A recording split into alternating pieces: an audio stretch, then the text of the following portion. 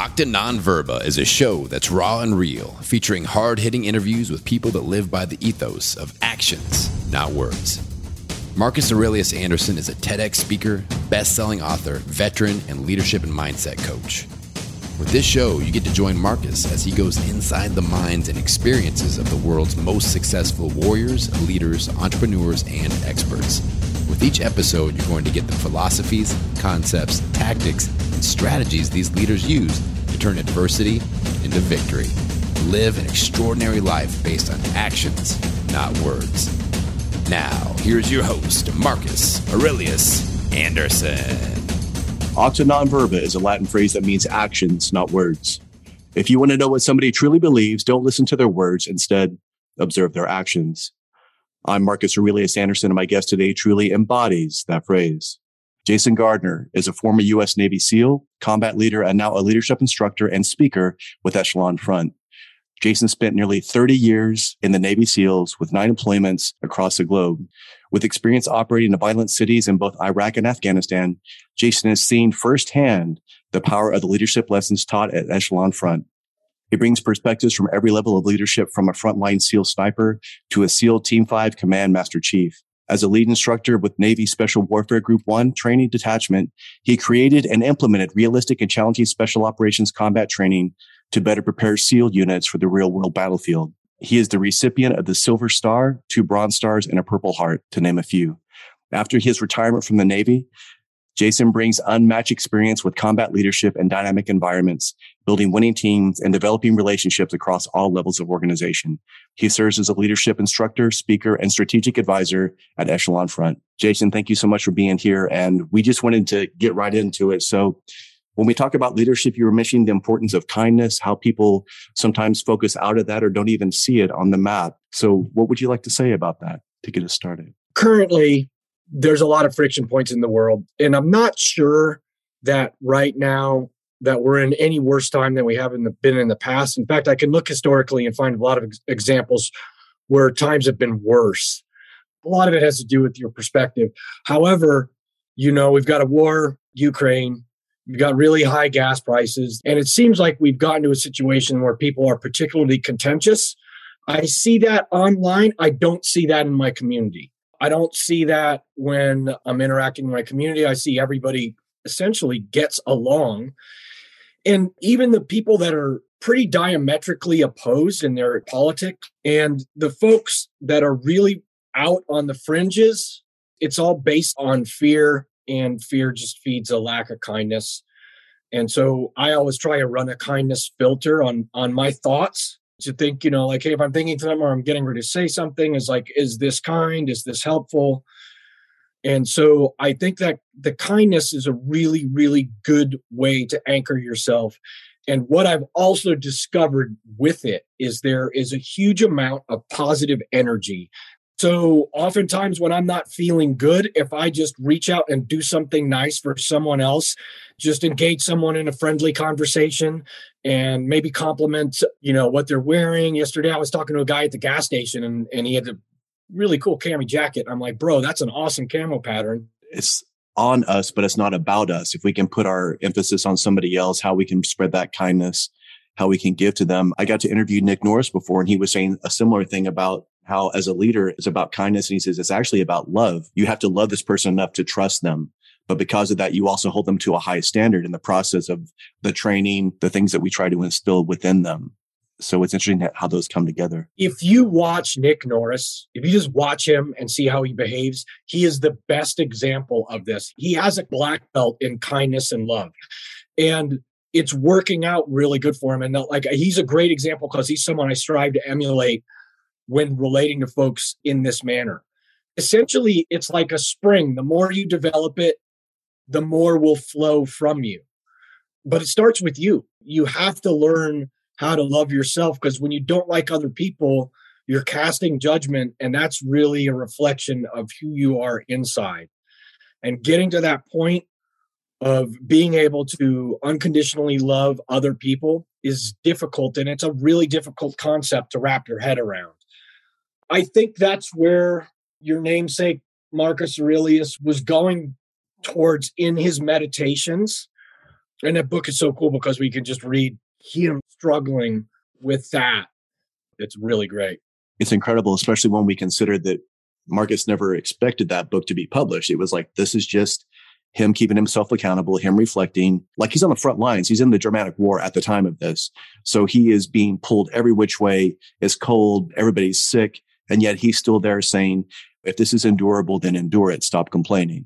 Is this what you were meant to do? Sit under the covers while other men are dying because you don't want to take your responsibility. Like, this is your destiny. Lean into it. And I think it's so powerful because there's a lot of people that will say, especially executives or leaders, that think, oh, well, echelon front, they're talking about all these war tactics and all this other stuff about combat. I don't want to learn that. I'm in business, but they don't understand that these very principles, and you're smiling, these principles are what make it so important. So I've got essentially the attack for which there is no defense. And it's not a good word to call it an attack. But when people say the laws of combat don't apply to them, and that doesn't apply to business, it just applies to the military. And we're like, okay, our first law of combat is cover and move. And that's about teamwork. And so are you going to tell me that you would rather have every department at your organization all siloed and working against each other and just working their own agendas and not working for the overall goal of the team? Our second law of combat is simple. So maybe for your business, it makes sense to really complicate everything and make it so that it's difficult to understand. A third law of combat is prioritize and execute. And of course, it makes sense for businesses to be going in a bunch of different directions instead of sitting back and going, well, what is the main priority and what is the main focus of our effort today? And how does everybody else cover and move and get the teamwork going so we can move in that direction? And finally, decentralized command. Of course, that only applies to the battlefield. You would be better off if there was only one person making the decisions for everybody. And in that case, the person farthest away from the problem making decisions on how to solve those problems. When we explain it that way, then people are like, okay, I get it. That's why it applies to us. And Jocko said this thing the other day when we were at the muster last week in Dallas. And he's like, hey, you need to go out and help other people. And you need to put other people and making other people better before yourself. And you need to be more concerned about your team. And so that your team wins. And it doesn't matter if you're a master chief of the SEAL team or an executive of a corporation. If that's your goal, then what's going to happen if your focus is like, what is the right thing for the team and what's the right thing for our organization and what's the right thing for my business? Your business is going to do well. And then the weird thing is you will do better. If you're just concerned about yourself, that catches up with you. And in the long term, you're going to do worse. So it goes back to that thing about to receive, you need to give. Absolutely. I got to hear Jocko speak here in Tulsa last weekend, and it was very similar where he was saying, people say, how do I influence more? He says, no, you need to impact more. And then the influence happens incidentally, but the impact is because why? You care about this person. You have empathy for them. You're able to step back, put your ego in check, give them the space to maybe fall down a little bit. He was mentioning, again, as you've done with leadership, allowing young leaders to go through training, let them fall down, give them the advice, knowing that they may not take it, and still allowing them to figure it out on their own now in a training capacity, as opposed to whether it be the combat in the battlefield of business or the real world combat that people are in right now as we speak. Right. Let's pull that back to parenting. I need my kids to try things and I need to set up boundaries so when they fail, it's not catastrophic. So basically life's an obstacle course and I need to teach them how to get over each obstacle course. In BUD/S and in the SEAL teams, we have this big obstacle course and all the obstacle course, they all have names. Like there's the Weaver and the Dirty Name and the Rope Swing and the Burma Bridge. They're all different and there's techniques to clear them all. And so you need to have discussions, and parenting is leadership. Again, everything is leadership. And so I want to teach them how to overcome those obstacles. And it's important that I'm not really sheltering them from everything because they're going to get exposed to it. They're going to get exposed to different when they go into the world. It's scalable, which ideas you expose them to, but I don't have a problem. Any of that stuff that people are like, well, I don't know if I want my kids to hear it in public school. I think, hey, this is a great opportunity for me to talk with my kids. And then I also find that if I'm trying to force an idea down their throat, it might not stick. And Jocko, there's a great thing that he says is like, even your favorite food, if someone force feeds it to you, you're not going to like it.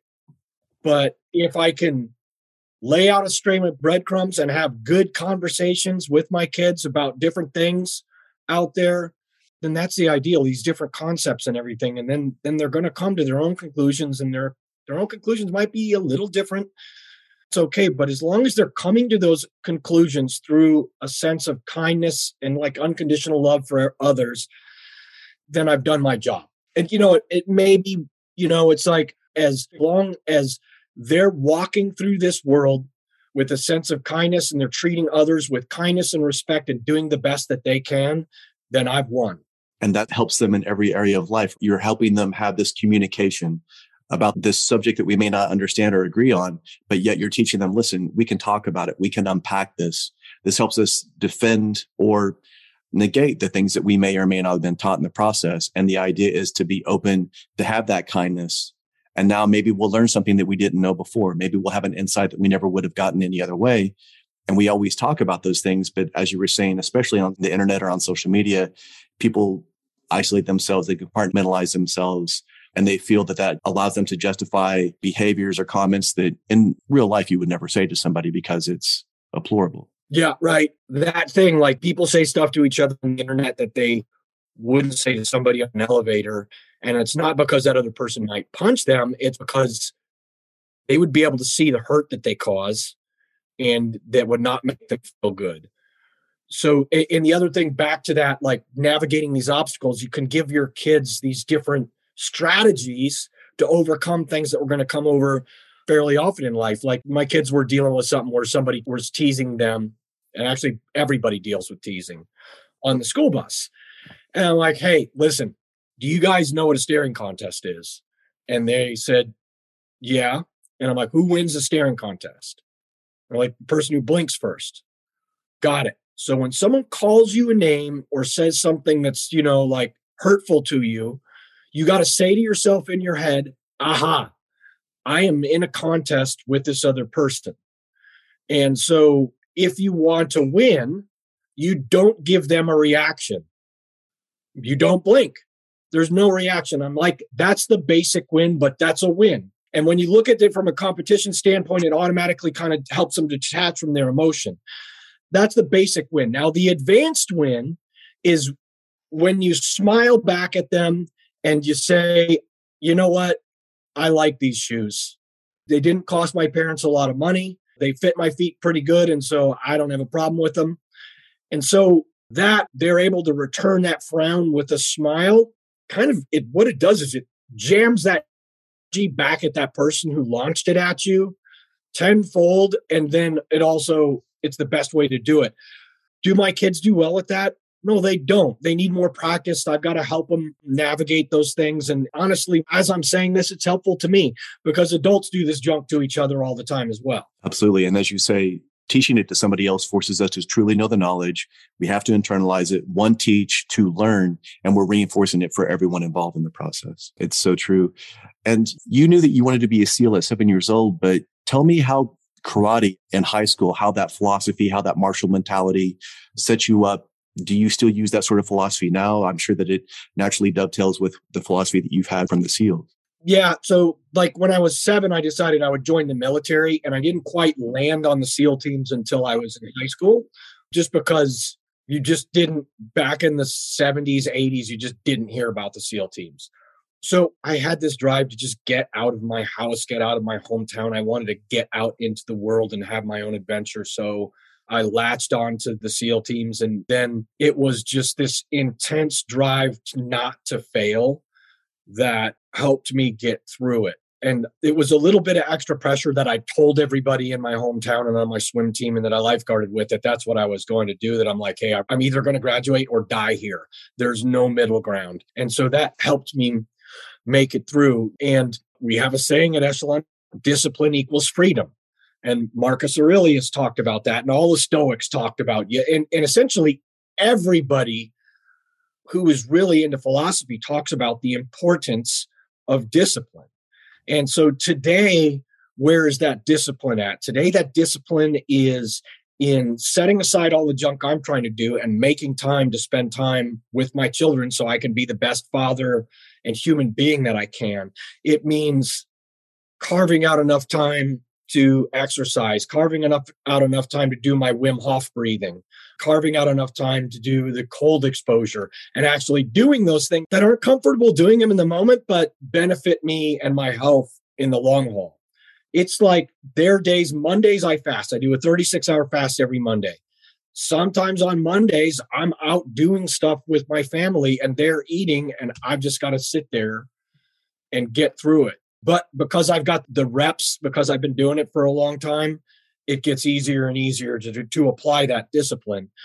There isn't an aspect of your life where you could go wrong applying discipline to it as long as you're in balance. I absolutely agree. I think that adversity is the best teacher. And I think that these micro adversities, like you're talking about, the cold exposure, the knowledge that this is just cold water, the knowledge that while it's been 36 hours since you've eaten, you know that if all else failed, that's not as if there's not food available. There's a difference. That voluntary idea of trying to make yourself better, it tempers us and it forces us to elevate. And as you say as well, what sort of incredible example does that set for the family that shows them that this is what's possible? This can be the norm if we so choose, as opposed to being distracted by a bunch of electronics or anything else that tries to vie for our attention in these days. Yeah, everything is a double-edged sword, all of it.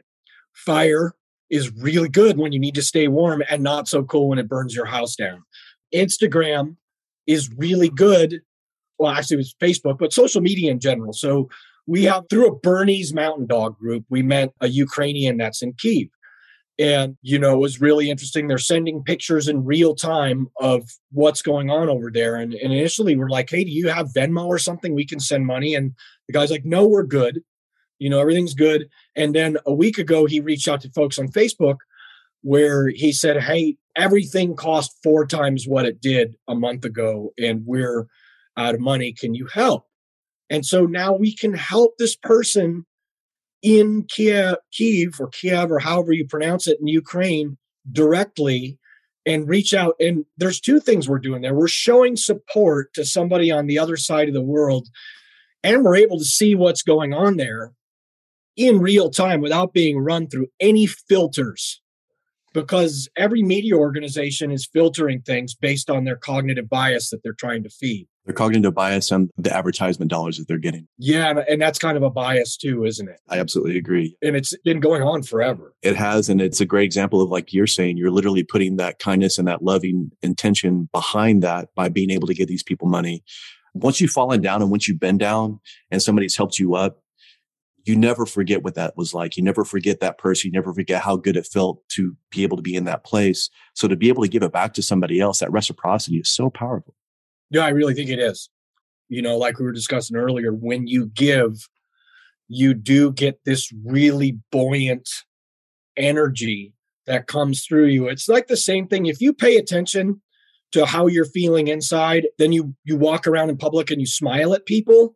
And when they smile back, you'll notice that you feel a little bit of radiance, a little bit of love. I don't know what to call it, but it feels good and I like it. And I'm trying to do it more. Because my problem is typically I'll walk around with this just resting bitch face, and mine's kind of really drastic. And so I'm not radiating out kindness. But when I start to force myself to smile as I'm moving through public, and then I notice that I feel better. And then I notice that other people, and you never know who's going through what, that you smiling at them just help pop their day up a couple notches. That's absolutely it. There was a woman that I saw that was having a hard time getting her card to work for her gas. So I just came over. I was like, can I get that for you? And it was $40. But I found out from talking to her, what did that do that created that exchange? She cleans houses. She didn't have enough money to get to the next house to clean to make money. So that $40 to her it changed her life. And it was so simple. How hard is it to make somebody feel good, whether it be smiling, opening the door, just engaging, just saying good morning can change their world. Yeah, that's a really cool thing to do where you see someone at the gas pump or whatever. And that's awesome. I'm hesitant when I see people panhandling to give them money because I don't know what their situation is. And I don't know that I'm really helping them. But there's often times where I just, sometimes they're out there in the cold and I'm like, look at this person. I don't know what their issues are. I don't know what struggles they have. And okay, if they go buy a beer with it, I don't care. Here's $10.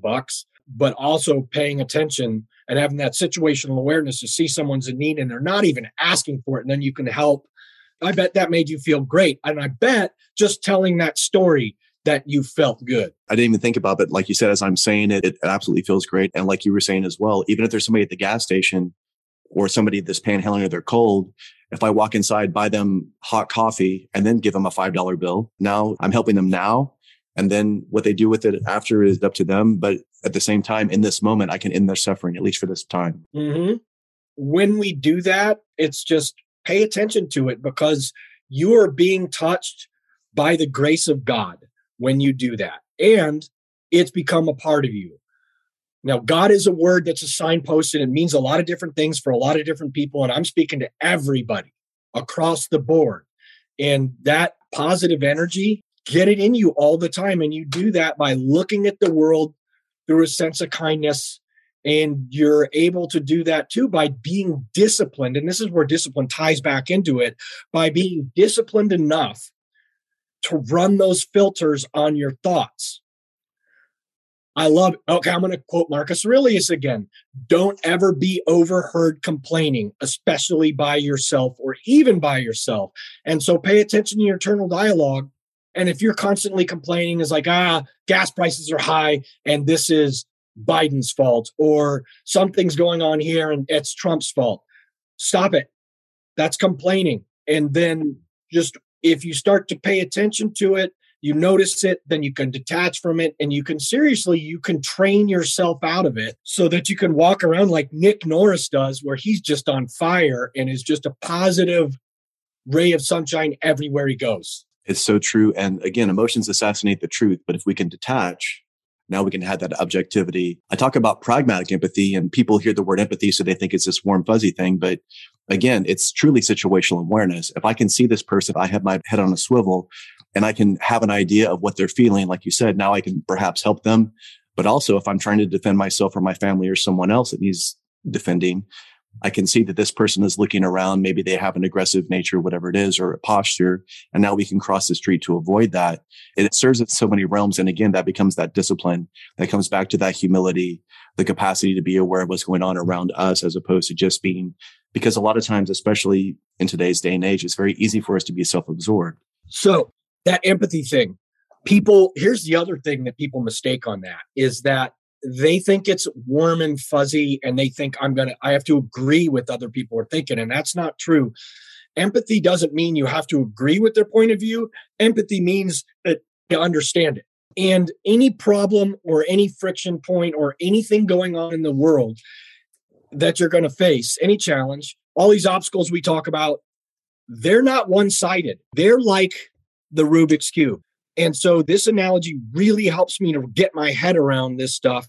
So if I'm just trying to solve the Rubik's Cube for what I see and just from my point of view, I'd only solve one side. So for instance, if I could throw this together and I got this all blue, that's cool. There's still a bunch of other sides that are not solved. And so if you want to come up with the good solutions, then you need to look at problems from as many different angles as you can. So as a leader, I need to understand the perspective of my subordinates and my teammates. I need to understand the perspective of my competition or the enemy.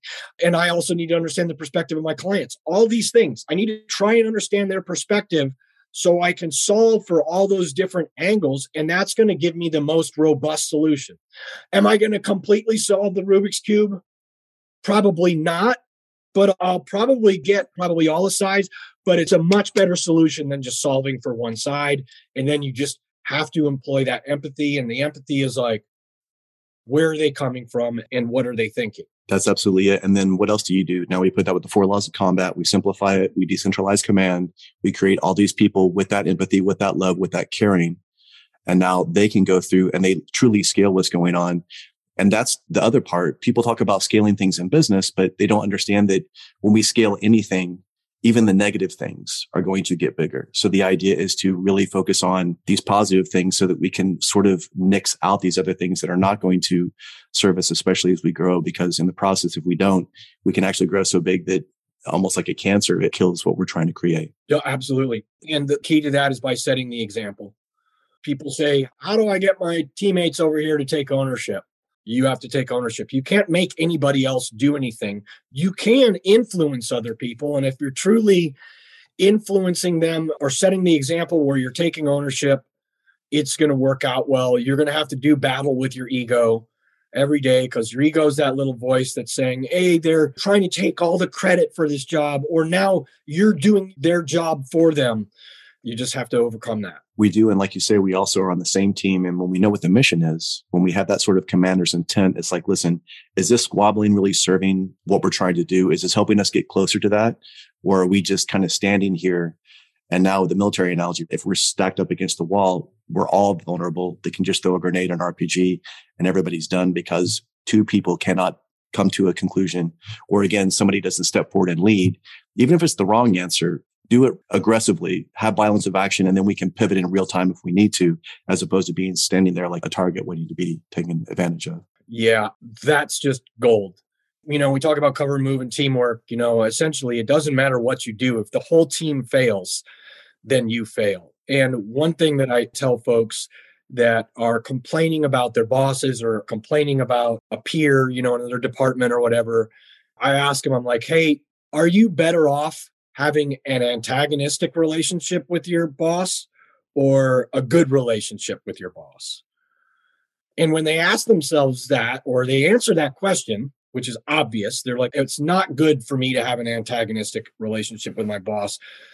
That's a little trick to help detach from that emotion where you feel like, your boss called you out in a meeting or your boss doesn't listen to any of your ideas, and can help you to try and manage those emotions a little bit better.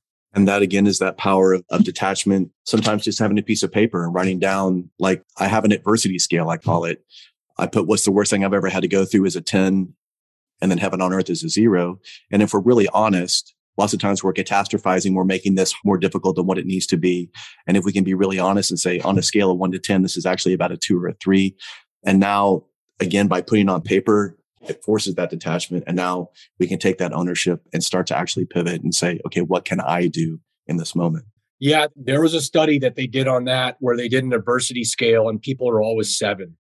You got people that are going through horrible cancer, like, well, it's a 7. And then the flip side of that and the bad side of that is that when people got stuck in traffic, oh no, it's a 7. My football team lost, it's a 7. And it's like, it's not that big a deal. And if there is an issue that we have right now is that there aren't really that many issues, especially for us in the United States. We don't have that many issues, but for some reason create them out of human nature and just make stuff that's a 1 into a 7. That's it. It is sort of human nature. And I think that's also because, as you say, we're not being disciplined. We're not putting ourselves in these places where there's hardship. So because we've never been in this hardship, a lot of people overreact to something that doesn't deserve that amount of adversity scale. And then also, if something does happen, we know that when violence happens, it happens very quickly. So sometimes they're in this stage of denial before they even acknowledge that something's going on. So instead of overreacting in this case, they underreact and now they're hopelessly behind the curve. And lots of times that's when a lot of tragedy strikes. Right. But the reality is the chance of being in a violent crime are down now. Violence is down across the board, but you're absolutely right on that. And perspective's important. And so you don't really realize how good you have it until maybe you read a story about the Bataan Death March or listen to any of the stories from the Holocaust survivors. And then that'll tune you up really quick. And you're like, well, wait a minute, I don't have it so bad. I also think that there's real value in getting these perspective adjustments because as human beings, we're going to continually kind of slide over. And then every once in a while, and maybe that looks like every couple months, you read about something from history that's really, really, really intense. And then that just lets you know, oh, wow, I don't have it so bad. I actually have it really good. Don't have to look far to find examples, not so much in this century, but in the last one, with anything from the Armenian genocide to the Holocaust to all those horrible things that happen to people that, in this day and age, are like, we've got it fantastic. I can scale everything back down to that 1 and not rate it a 7. I got the honor of interviewing a Cambodian boxing instructor. His name is Master Amri Ban. He was the Muhammad Ali of Cambodia. And then when Saigon fell and Pol Pot came in, the Cambodian genocide from the communists began. His whole family's wiped out in a camp. He went from being like this Muhammad Ali figure to zero money. He had to escape to the Philippines 2 years later. And I see him in Los Angeles, and I talked to him 2 years prior to that. He had been beaten within an inch of his life at gunpoint. If you talk to him, like, he smiles, he acts like you're the most important person in the world. He hugs you. He loves you. He's bowing. And I say, Ku, how can you be so optimistic? And he says, Marcus, I'm alive. And it hits you just like, he's absolutely right. Like, we have this opportunity to do something now, to be alive.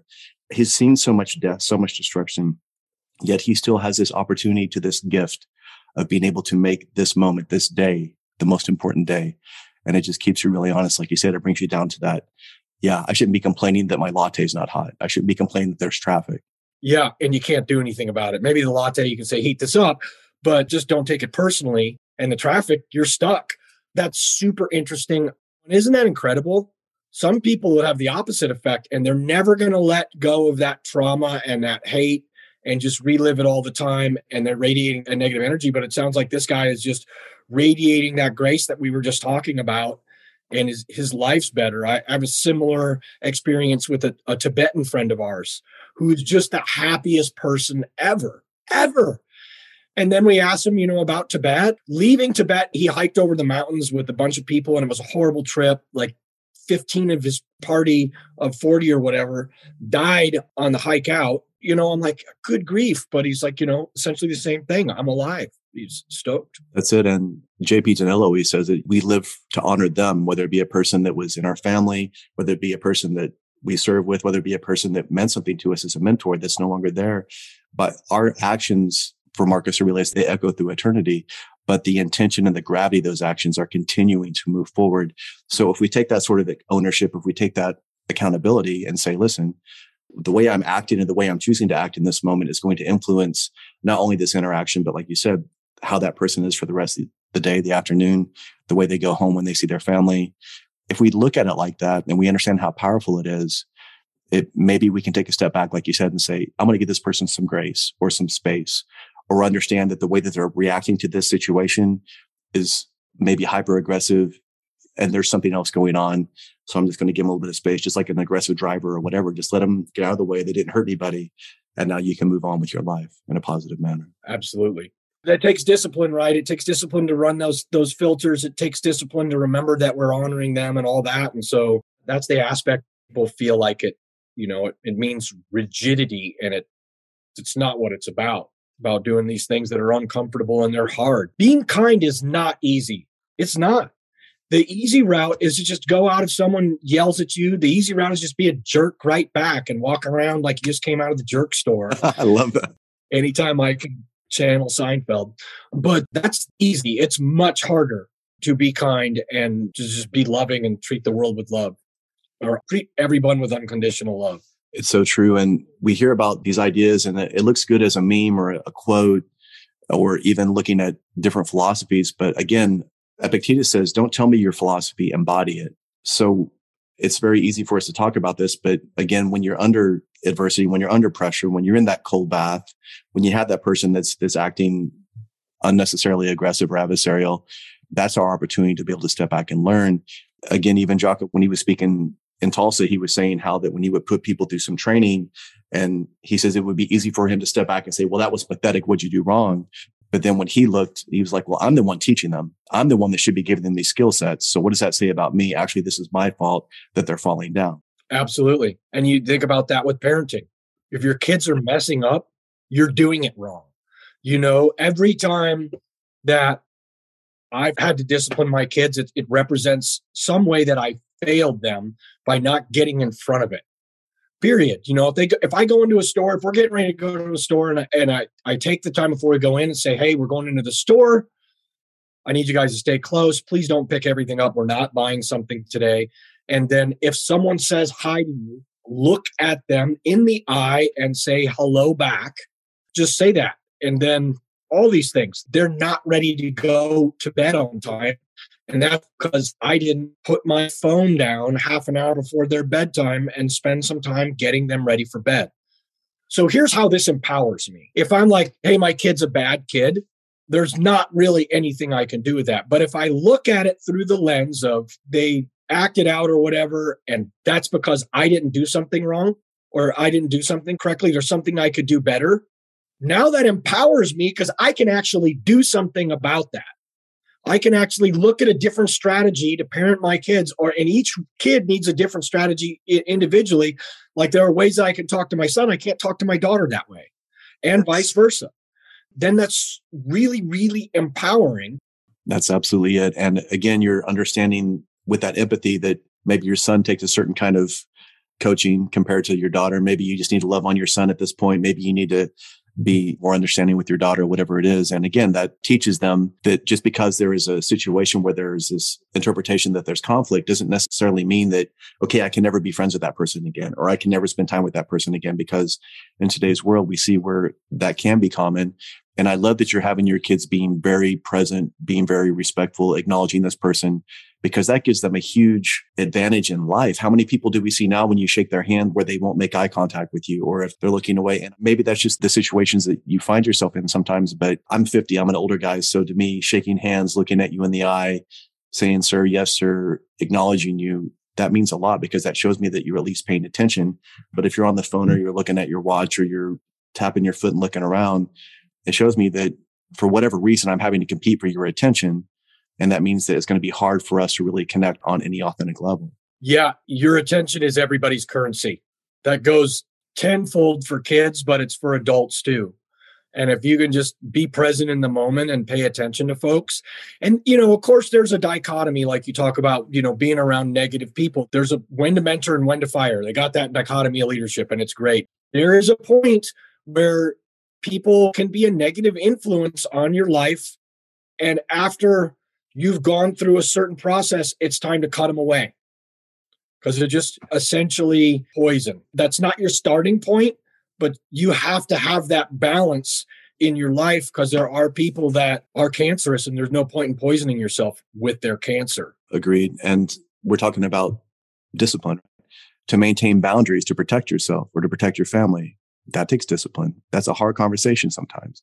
Sometimes those people are coworkers or people that are close to you where you have to tell yourself, I'm going to at least pull away from this for now because it's starting to influence me, the way that I treat my family, et cetera, the way that I perform. And I've met so many people. I've never met a strong person or a person that doesn't have resilience because it takes the strength and resilience to be able to exercise and deploy empathy. If I feel strong, I don't feel like I'm weaker by being empathetic or giving somebody grace. But the people that I know that have been at those highest levels have gone through some sort of adversity to get there. Can you tell us about an adversity that you went through in your life, whatever example comes to mind, that at the time you didn't think that you would be able to get through it? But when you got to the other side, you realized that you were so much stronger and that there were so many gifts and lessons within that opportunity. I spent so much time away from my family and the SEAL teams that now it really helps me to be more present in the moment. There was one operation in Afghanistan and when I was there in 2009 where we were almost overrun by the Taliban. We only had one aircraft overhead. We were completely surrounded and taking fire from every direction. No one could put their heads up because you would get shot. I was laying down and there was a little rock wall right above my head. And I was watching that rock wall and it's this far above my head. I'm watching it physically erode under the bullet impacts. And so a bunch of non-emotional thoughts came through my head. They were just expressions of fact. It's like, you're going to die today. And this is what you get. You live by the sword, you're going to die by it. And then I thought briefly about what it was going to feel like when I got shot. Because, you hear all these different stories about people saying burns or it's like getting with a bull bat. Luckily, I wasn't shot and we weren't overrun. I'm here today. But that was one of those moments where it was like you're in a slow motion car accident and you're on your fifth tumble and time is just completely slowed down. And then you realize, hey, what's worthwhile and what isn't. And so on this journey that I've been on, when I came back from that deployment, I was a mess. I was addicted to Ambien. I was drinking heavily as a way to self-medicate, and I was getting angry really quick. And my wife, Iris, said, hey, go see a psychologist. And so I saw a psych for the last 10 years of my career and got down to the point where it was like, initially it was once every 2 weeks. And then it was just like once a month for a tune-up, because it was great to have that other person to bounce ideas off of and a way just to sit back and assess everything. Because it's really hard work, working through all these issues and not taking the easy button, go to sleep. I'm just going to pop a pill, which by the way, isn't real sleep and results in all kinds of other health issues. Or, hey, I'm feeling really anxious, but I know that if I drink 2 beers inside of 20 minutes, that's going to push down that anxious feeling and I'll feel this bubbly, warm feeling. And I've got to get to the point where I got to put in the work to get there without all those crutches. And so that set me on that journey that I'm on right now. And I keep working on just to try and be a better person, a better husband, a better father, a better neighbor, a better community member, and do all those things and put in the hard work, because it's hard work. Like you said, none of that's easy. All this stuff takes strength. It takes strength for me to be vulnerable and say, yeah, I saw a psych for years, and there shouldn't be any shame in that. It has a stigma. It's unfortunate that it does, but it does. And I think me and a lot of other people that have got a lot of combat experience, where it's hard. It's not easy for someone to point at me with 5 combat deployments and say you're a weakling. And if you do, I don't care. And so that's why I've got to set the example and say, this is what you do. You know, if you're having a rough time, reach out to friends, reach out to loved ones, and go see a professional. And in your community, it could be a clergy member. And in that case, it's probably not going to cost you a dime, or maybe your insurance covers it. All these things that you can do to get somebody else to help you out. And I've always found too, personally, that when other people share their shortcomings, and I hear that and they're like, well, you know, I've got a real negative internal dialogue and I beat myself up. And when I hear that, I'm like, oh, wait a minute, I'm not the only one that does that. And then it takes a little bit of weight out of that rucksack that I'm carrying. And it makes my walk through life a little bit easier when I realize I'm not the only one that has these insecurities, and everybody's got them. Everybody's got insecurities. Everybody has an internal dialogue where they're probably beating themselves up. Everybody is worried about what everybody else thinks. And when they hear, oh, wait, I'm not the only one, that helps. That's so powerful. And like you said, you having the courage to be transparent removes the stigma. It helps normalize this. It helps us understand that just because we are a warrior doesn't mean that we come back unscathed. Even if physically, if we're in one piece, there are all kinds of other scars and the body keeps score. So you being courageous enough to do that work, like you said, I've had clients that have done, whether it be getting off the medications or whatever it is, they say this work is more difficult dealing with their trauma than dealing with some of these other things. So again, it's always a work in progress. And like you're saying, this is where that discipline equals freedom. And this is where those kind of micro goals of saying, listen, I just need to be present right now in this moment. And that's all that matters. And then move on to the next part, the next part, the next part. And now it's all present. And now it's all this opportunity to learn, to love, to express this gratitude, to have the gratitude to ourselves, to give the same grace to others that we get to ourselves and vice versa. And then it becomes this perpetuating cycle. But like you said, sometimes getting us out of the mud initially, creating that momentum can be difficult. Yeah, there is no moment except the present. And everything else is a practical application. The past, you learn from it, then you let it go. The future, you plan for it, but then you want to make sure that you're present in the moment. And kind of, there's something that I'd like to just task everybody that's listening with this. Here's what we call these immediate action drills. And here's the immediate action drill I have for you, for everybody out there. Our first responders, our paramedics, our police, our firefighters, they have to deal with negative, horrible things every day. They're awash in negative energy. So next time you see a firefighter or you see a police officer, specifically, actually, let's focus on the police because they're in a tough spot. They have to go to that domestic violence call where everyone's yelling at people. They have to see the worst of everything every day, and it's hard work. And then right now they're getting kind of beat up in the media. And so thank them. Go up and say, hey, your job is really tough, and I want to thank you for what you do, and give them a big smile. And then, you know what? That's going to help them maintain their composure when they're in a difficult situation later on that day. And it's just going to help them to do a better job for our community. You know, even if the guy is writing you a ticket, they're writing you a ticket because these are laws that our communities have set up to keep us safe, right? And just make it at work. They're just doing their job. Don't take it out on them. We need somebody to do that job. Otherwise, there'll just be chaos out there. People will be speeding all over the place, driving over kids in school zones and stuff because they're late for an appointment. And so we need them to do a tough job, and then we resent them for doing that job.